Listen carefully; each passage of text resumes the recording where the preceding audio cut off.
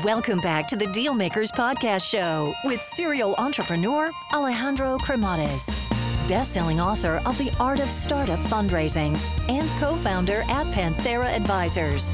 In this podcast, we ask our guests about their successful acquisitions and financing rounds.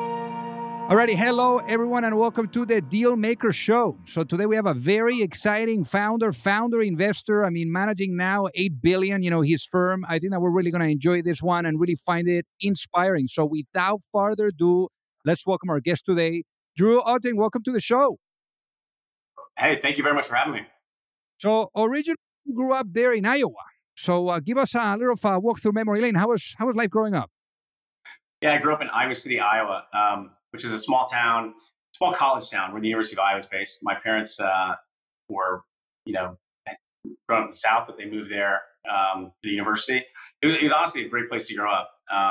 It's maybe not the most exciting place, when you get a little older, but it was a place that's sort of maybe like classic Americana growing up. Very good public schools and safe place to grow up. And my parents still live there, and my grandparents still there. I love it. I go back a fair amount. So how did the obsession around golf and investing, how did that come about? It's quite the combo. Yeah, so I've tried to trace back why, because those two things have been pretty formative in my life. And maybe that's golf and investing is like maybe a very stereotypical combo. But my parents didn't play golf. My parents didn't know anything about investing. I had a friend whose father was I thought was really cool, and he golfed a lot, and so I started golfing. And I think golf was interesting to me because you get treated like an adult very quickly as a kid if you're good at golf, because most of the people you're playing with are adults or older. And so a lot of the first conversations I remember having about business, about life, hearing about people's divorces and sort of adult conversations came when I was 13, 14, 15 and playing a lot of golf. So I think it formed me that way. And then investing, just a bunch of really good teachers that sort of were talking about the financial crisis right before it was kind of happening and talking about things. And it got me thinking about financial markets, and I started reading everything I could. There's not a lot of investing in Iowa professionally. There's some though. And so I read this book, Barbarians at the Gate. And Barbarians at the Gate is a story of basically the LBO boom and really Henry Kravis and George Roberts, sort of KKR buying RJ Nabisco. And they had gone to this school, Claremont. They played golf there, actually. And then I told my mom about this, and my mom got a recruiting letter, or I got one, but my mom opened it, from Claremont McKenna. And she said, "This is that school you're talking about.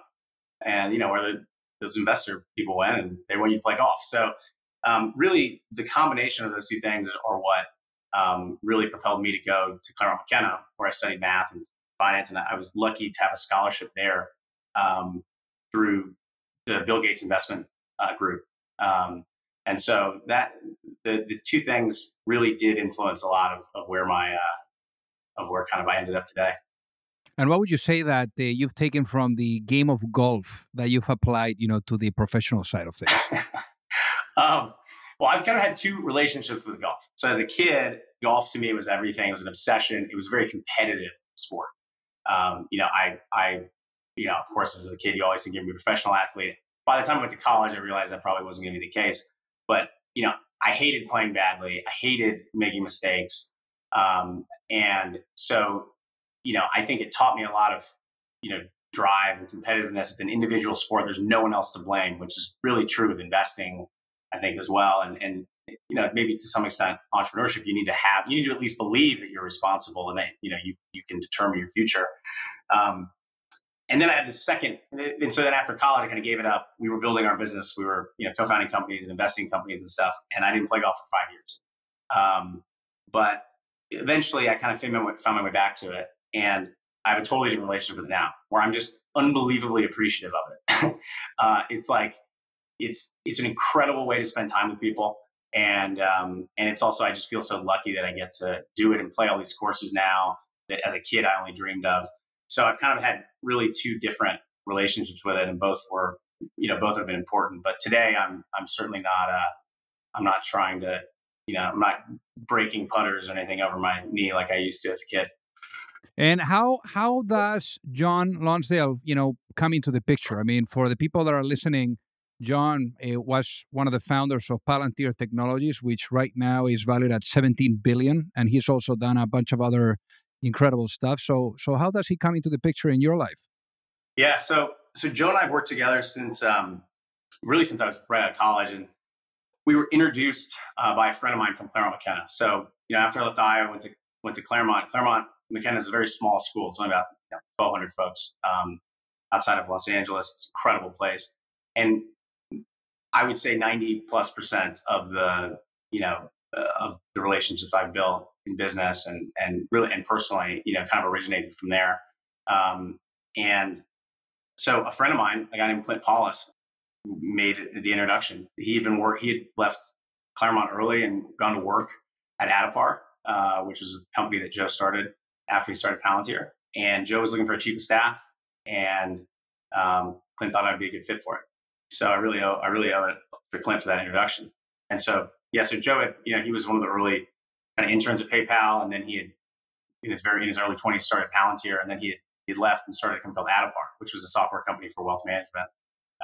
And he's been obviously a huge driving force and in my life, and also we've worked together for the last 11 years. That's amazing. Now let's talk about Formation 8, which is the when you started getting your feet wet, with the whole, venture world and venture investing. How was that? You also got to experience how to raise a fund from scratch. You also got to have the insight to that, and it was not in the traditional way. It was quite unique. So how did you guys go about doing that? Yeah, so it was pretty funny. So when I started first working for Joe, he was still the CEO of Adipar. He told me he wanted he was building a venture fund, Formation 8, with a couple other partners. And I remember when I first met him, he said, well, venture capitalists are pretty lazy, so I'm going to do both. I'm just going to be a CEO, and I'm going to, maybe I'll hire a president at Adipar, and then, then we'll have the venture fund. But I see every deal already. He's a prolific angel investor before being a venture capitalist. And so, we'll just kind of figure it out. And then like a few weeks later, he kind of came to me. He's like, I think I'm going to have to replace myself as CEO of Adipar because, I don't want to raise a small venture fund. I want to raise the biggest first-time venture fund since the crash. And I don't think we're just going to be able to do it, while I'm also the CEO of a company. And I never will forget that conversation because it was this really interesting moment. And what ensued after was that Joe basically approached fundraising as in a deterministic and very entrepreneurial way. So most venture funds raise from endowments, fund of funds, banks, sovereign wealth funds, et cetera. And we now work with a lot of those groups. We're fortunate enough now to. But when you're first starting out, very few of those groups want to take a shot on you. And Joe's track record as an entrepreneur had been incredible, and an angel investor, but he had never been a VC. He was 28, 29 at the time. And so basically, we raised from whoever would invest. And he went to a lot of the angel investors in Palantir and Adipar and other people. And 7 days a week, we would take meetings. And we did meetings for a year. And I watched him just it wasn't even really a grind because he enjoyed it. I mean, it was like being when you're early at a startup and you're trying to sell product and you're going all over trying to sell. And so we ended up raising $448 million for that fund, which is a great first time fund. But we had 282 limited partners in that fund. So if you do the average, and there was about 50 million from one group. So if you do the math, it was very small checks. It was people basically making angel investments in our fund. And so every time I talk to people who are fundraising for venture funds or even startups raising money, and they talk about minimum check sizes or they talk about only working with institutions or whatever, I'm always just like, well, I mean, I hope that you have that luxury, but you may actually also learn a lot more if you raise, if you kind of go and do the hand-to-hand combat. And I will say, like, some of those investors who put in maybe $1 million in that first fund, some of them invest $50 million with us now in every fund. And some of them still only invest $1 million. And there's some of the strongest relationships that we have, both in life and professionally, started by those people who bet on you early. And so it was definitely a unique way to get into the venture business, but I'm very grateful for it. And obviously, that's a lot of people. I mean, I guess, what did you learn about activating relationships or activating your network? Because that's a hell of a lot of, people investing. Yes. So I would say that Joe is, like many people who worked at PayPal and from that kind of crew, a very first principles thinker. And so one of the first principles of venture that he had, that's sort of obvious, is that the relationships are where the deal flow comes from, right? And so you want to both put yourself into the right networks, but you also want to treat that network as an asset. And so very early on, one of my jobs was basically to manage the process, the lists, the data sets around our network. And it was critical during that fundraising period of time. And I think most people grasp that because they say, well, listen, I need to raise money. There's this objective. I have to figure out how to get to the money. I think people understand that. But it's not just critical for fundraising. It's actually even more critical when you've become an investor and you're a venture capitalist, and you need to source investments. You need to help your companies raise money. You need to help your companies get customers. And so really from day one, we talked constantly about network management. And Joe had, I think Peter Thiel had given this advice, but I can't remember. But it was the concept when JP Morgan was being built.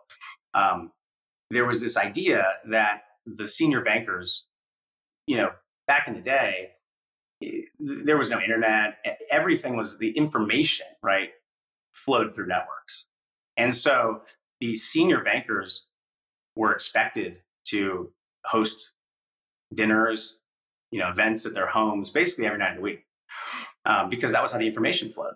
And we kind of took that approach where, up into the pandemic, we were doing, over 150 events every year. And some of those would be small 10, 15 person dinners. Some would be 400 person, barbecues.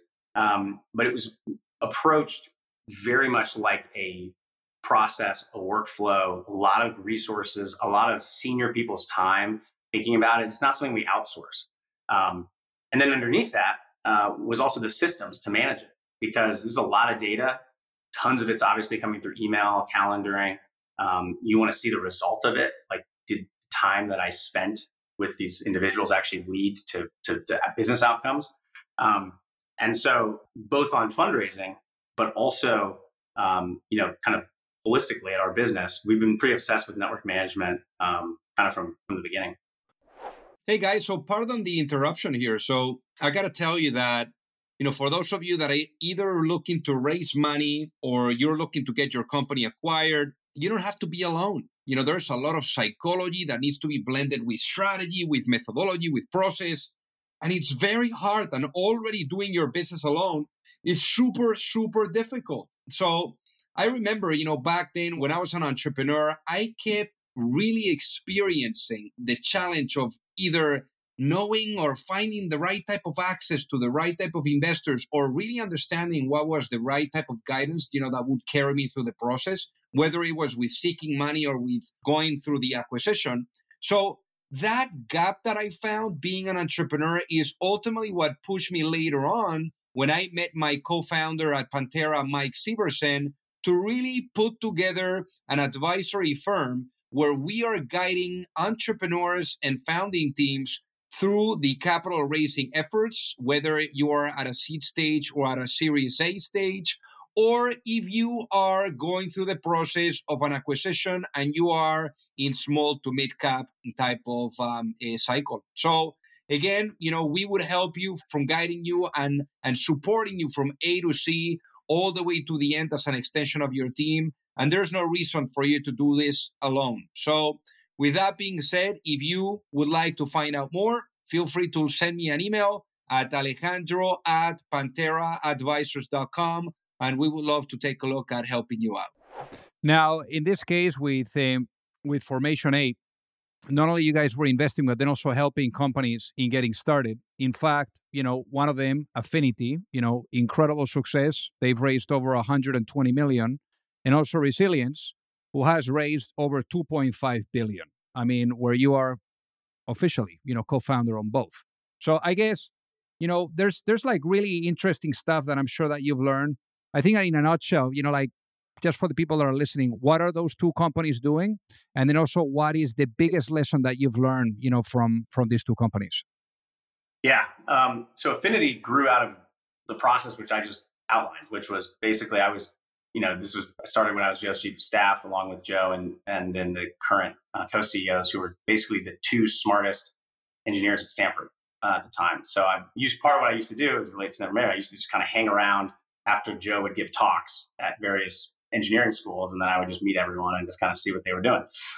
And so, I was just chief of staff. I was managing this process of network management poorly, manually through Excel and hack together CRMs and stuff. And I said, there's got to be a better solution for this. And then Joe was like, well, I want it done like 10x better than it is now. I was like, well, there's no way we're going to be able to do this. Maybe I was just maybe I was lazy, but I was like, there's no way we're going to be able to do this without software. It has to be software to integrate, to the actual sources of data. And so, Ray and Shubi, the CEOs and co-founders of Affinity, I can kind of convince them to work with us over the summer, along with Pejman and Mar from Bear VC. And we kind of scoped out the initial MVP, and then they ended up deciding to leave to work on it full time. So Affinity, was a need that we knew intimately. It was a problem that I was experiencing every day.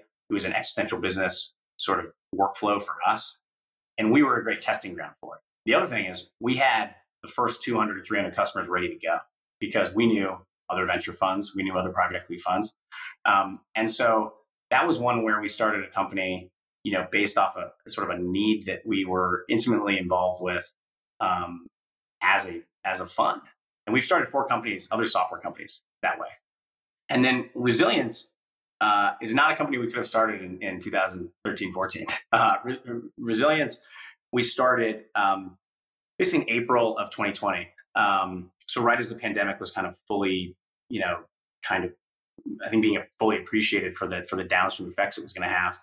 And that was a company that we also couldn't have started alone. So we started that company with Bob Nelson at Arch, who's obviously one of the sort of the history's best biotech investors, and really just had been a mentor for us as we moved more and more into healthcare.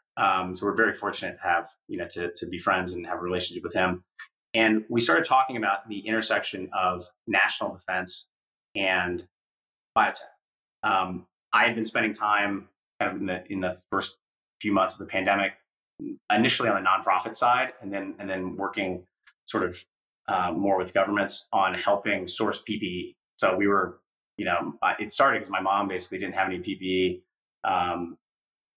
She was working in the COVID wards at the University of Iowa. I was like, this is crazy.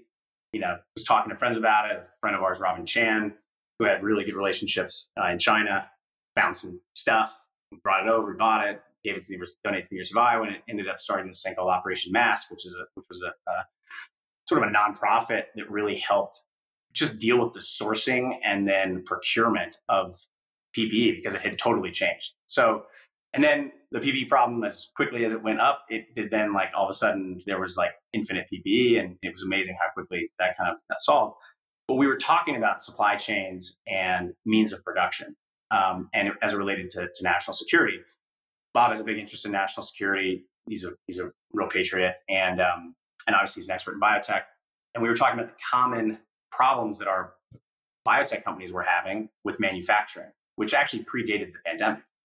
Incredibly expensive to manufacture cell and gene therapies, RNA medicines, sort of advanced biologics. And there's large delays, there's sometimes quality issues. And really the most successful company, most forward-thinking company, most technologically advanced company, Wuxi, was largely based in China. And so, there's obviously some significant issues thinking through how our companies were going to work with a manufacturer that was based in China, both for supply chain reasons and for national security reasons. And so we said, well, let's build the AWS of biomanufacturing here in the United States. All the innovation is here, or a lot of it's here. And why should manufacturing not be also an expertise that we have? Why should we, take something that is really one of the biggest cost centers and a very high margin part of the ecosystem and just sort of give up on it? And so at that point in time, we were very lucky because it probably taught me the benefit of timing. It's tough to do as an entrepreneur. Like, you want to start a company, you should start it, right? But if sometimes if you start one at the right time, it can just make a lot of things easier. And with that, because the pandemic was on everyone's mind, because these problems were very salient, we were able to recruit some of the best people right off the bat in the industry, build the best board that I've ever been lucky enough to serve on. I'm easily the least impressive person on that board. And then also, we capitalized it along with Arch and a few others, so we could hire the team. But then we immediately went and raised $750 million. And that enabled us to actually go and purchase already operational facilities, which enabled us to get into the game immediately, or almost immediately, and capture a lot of that tailwind that was coming. It also allowed us then to have financial wherewithal to actually go and raise additional money and continue to repeat that process. It also kind of sort of crossed hairs with like sort of one of the lowest interest rate environments we've ever had. So it was easier to raise money. I think that would be a tougher strategy to do now, but it taught me one, the power of focusing tons of really talented, really senior, really expert people at the right time, where there's this big tailwind, and how you can quickly move like magnitudes faster if you have that. And I'm not sure whether you can force that into existence all the time as an entrepreneur, but it's something to definitely watch for as you're going through your entrepreneur journey. Do I have those tailwinds, or are they upcoming? So eventually Formation 8 transitions to 8VC, and that's the firm that you guys are running today. Why did that transition happen? Yeah, it's a pretty interesting story. I assumed that these types of things happened all the time, but it's not as common. So basically, we did 2 funds with some former business partners of ours at Formation 8. There was really 3 general partners there. I was obviously the chief of staff. I was just a kid. And really, we just had basically different operational cultures and also a very different focus. So the original thesis of Formation 8 was actually that we were going to help invest in companies here in the United States, the kind of companies that Joe, knew really well. And we're going to help them go to market in Asia. And it was a great idea. And in certain instances, it worked. But on a lot of the enterprise stuff, the companies were not mature enough to really do business internationally, especially in markets as complicated as South Korea, and as competitive as China. And so a lot of that original strategy turned to actually, the teams that were on the ground there, very talented senior people, they started looking at doing deals. So we ended up in a world where we had early stage US, almost all enterprise and healthcare focused investing, coupled with what became later stage, deals in South Korea, in Singapore, China, et cetera. And so there was this strategy drift occurring. And then just culturally, we had this obsessive, very like startup, probably very chaotic and throwing 150 events a year and running around kind of way of operating, which just was different than our other business partners. And so we couldn't have gotten into business without them. They were instrumental to that and brought a ton to the table that we didn't have. But it just was clear that we probably, if we all sat down and realized we weren't going to work together forever, and we wanted to be somewhere where we were doing it. So I think most venture firms would have just raised another fund, and kicked the can down the road, and then eventually there's some big blow up, right? But I always had so much respect for the fact that Joe and Brian and Jim actually went through the pain of separating things out. And in retrospect, it looks easy. Oh, of course, yeah. We're like, you just do it. You just do it. But we were a fund that was 2 years old or 3 years old, and we had just spent a year and a half, like I mentioned, raising money, like, nickels and dimes, at the street corner, to then finally have some success on those investments quickly, and then get all the institutions in to our next fund, and then decide, hey, actually, we're not doing another one, right?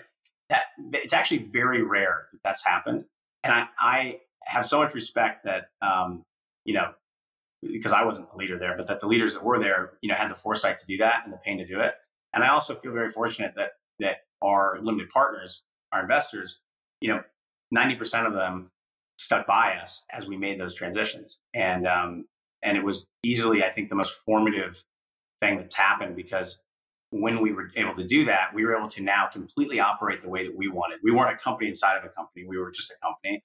We were able to hire people, compensate people, and, performance manage in the way that we wanted. I think that, Jim and Brian and the other folks who left were able to go do that too, which is great. So it was a really instrumental part of my life seeing that happen. No kidding. Now, obviously today, 8VC, incredible success. You guys have 7 billion that you're managing. I guess for the people that are listening, to get a better understanding, what are the kinds of companies that you guys are investing in? What gets you guys excited? Yeah, well, so we started with enterprise software, right? The original thesis of what we were investing in back in 2012 was really following from what Joe had been focused on, and he was one of the earliest people to, which was we called the smart enterprise. The idea was that the same types of platform businesses that were built in the consumer world were going to permeate the enterprise world, or people's work lives, and you're going to be able to build, and that really takes the form of workflow software. You capture the workflow, and then you have the potential, and because you have the users, you control the data structure to build a real platform. That seems pretty obvious now. I think most people get that. But that was the first wave that we really were investing in. A lot of vertical software companies that we hoped one day would build sort of an operating system, be the system of record within an industry. And we were pretty comfortable with verticals because, Palantir had spent a lot of time in government when no one would touch that. And then they went to finance, and then they kind of moved vertical by vertical. Adapar had been very successful in wealth management. OpenGov, another company that Joe started in municipal government software. And then we started seeing a lot of the best technical people leaving enterprise software companies and consumer internet companies. So people were leaving the Palantirs and Facebooks and Salesforces and Googles of the world to go to what looked to us like biotech companies. And we were confused and didn't fully understand it. But we kind of had a rule that one of the great things about being early stage and doing a lot of seed investing is that you get to put bets behind stuff you don't totally understand when you understand the people and the quality of the people. So we started making sprinkling little seed bets in these people that were coming and pitching us who had previously worked at Twitter, right? People like Elad Gil, or they had previously worked at Facebook, or they had previously worked at Palantir. So we started kind of seeing this talent migration towards biotech. And we were also lucky because we had an intern at the time who was out of the bioinformatics program at Stanford. His name's Francisco Jimenez. And he's now a partner and runs our biotech program. So you kind of see where the story goes. But he basically came to us at one point. He'd been working on enterprise software companies, consumer companies, because he was an incredible computer science and data scientist, right? That's the reason he was working with us. And he finally came to us and was like, all right, you guys want to actually do this biotech thing and understand what's going on, or what? And we were like, what do you mean? He goes, well, the reason that all this talent is migrating there is because all the most interesting technical problems exist basically at the intersection of genomics and cellular engineering. And he kind of told us the framework that now we have today, which was that there was a set of technologies which all ended up converging, really, with the last one being CRISPR. So you had sequencing technology, which is Illumina is famously known for. You had microfluidics, so the ability to actually move individual cells around. You need a cloud compute, right? So you have the ability to, and some biospecific tools, right? So you have the ability to deal with all of this incredible amount of data. And all the costs on all those things were going down. But you didn't yet have the ability to, in a in a way similar to software, actually create edits. And there was no abstraction layer on that. So they were using really like clunky ways to actually make the edits. So everyone knew what edits they wanted to explore, but they didn't yet have a way to do it easily. CRISPR, and then now subsequent technology, which are even better, really changed that. And that happened, only a few years ago. And so there was this real wave happening because talent was migrating towards the most interesting problems. So we started leaning really heavily on that. And so, now what we call bio IT, which is really, it's biotech, but a lot of it is actually tools, services, manufacturing, like resilience, some therapeutics, but a lot less than maybe a traditional biotech firm. That's become a huge, big kind of second pillar of what we do. And so the smart enterprise has changed a lot. Application layer software is much more competitive now. So that world really has shifted now down the stack to, software infrastructure, and also shifted to businesses that have more hardware involved. So like in defense, a software-only company is really hard to build right now because Palantir and other systems kind of have really dominated. But companies like Anduril and Epirus and Saronic, which is right here, our newest one we've built, are building systems. So hardware plus software plus, in many cases, AI or some sort of machine learning. And so the composition of the companies has shifted.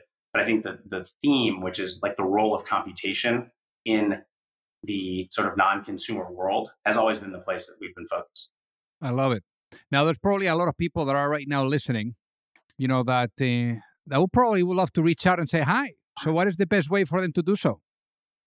You can send me an email at drew@apc.com. It's probably the easiest way. Amazing. Well, hey, easy enough, Drew. Thank you so much, Drew, for being on the Dealmaker Show today. It has been an honor to have you with us. Hey, thank you so much for having me. I really appreciate it.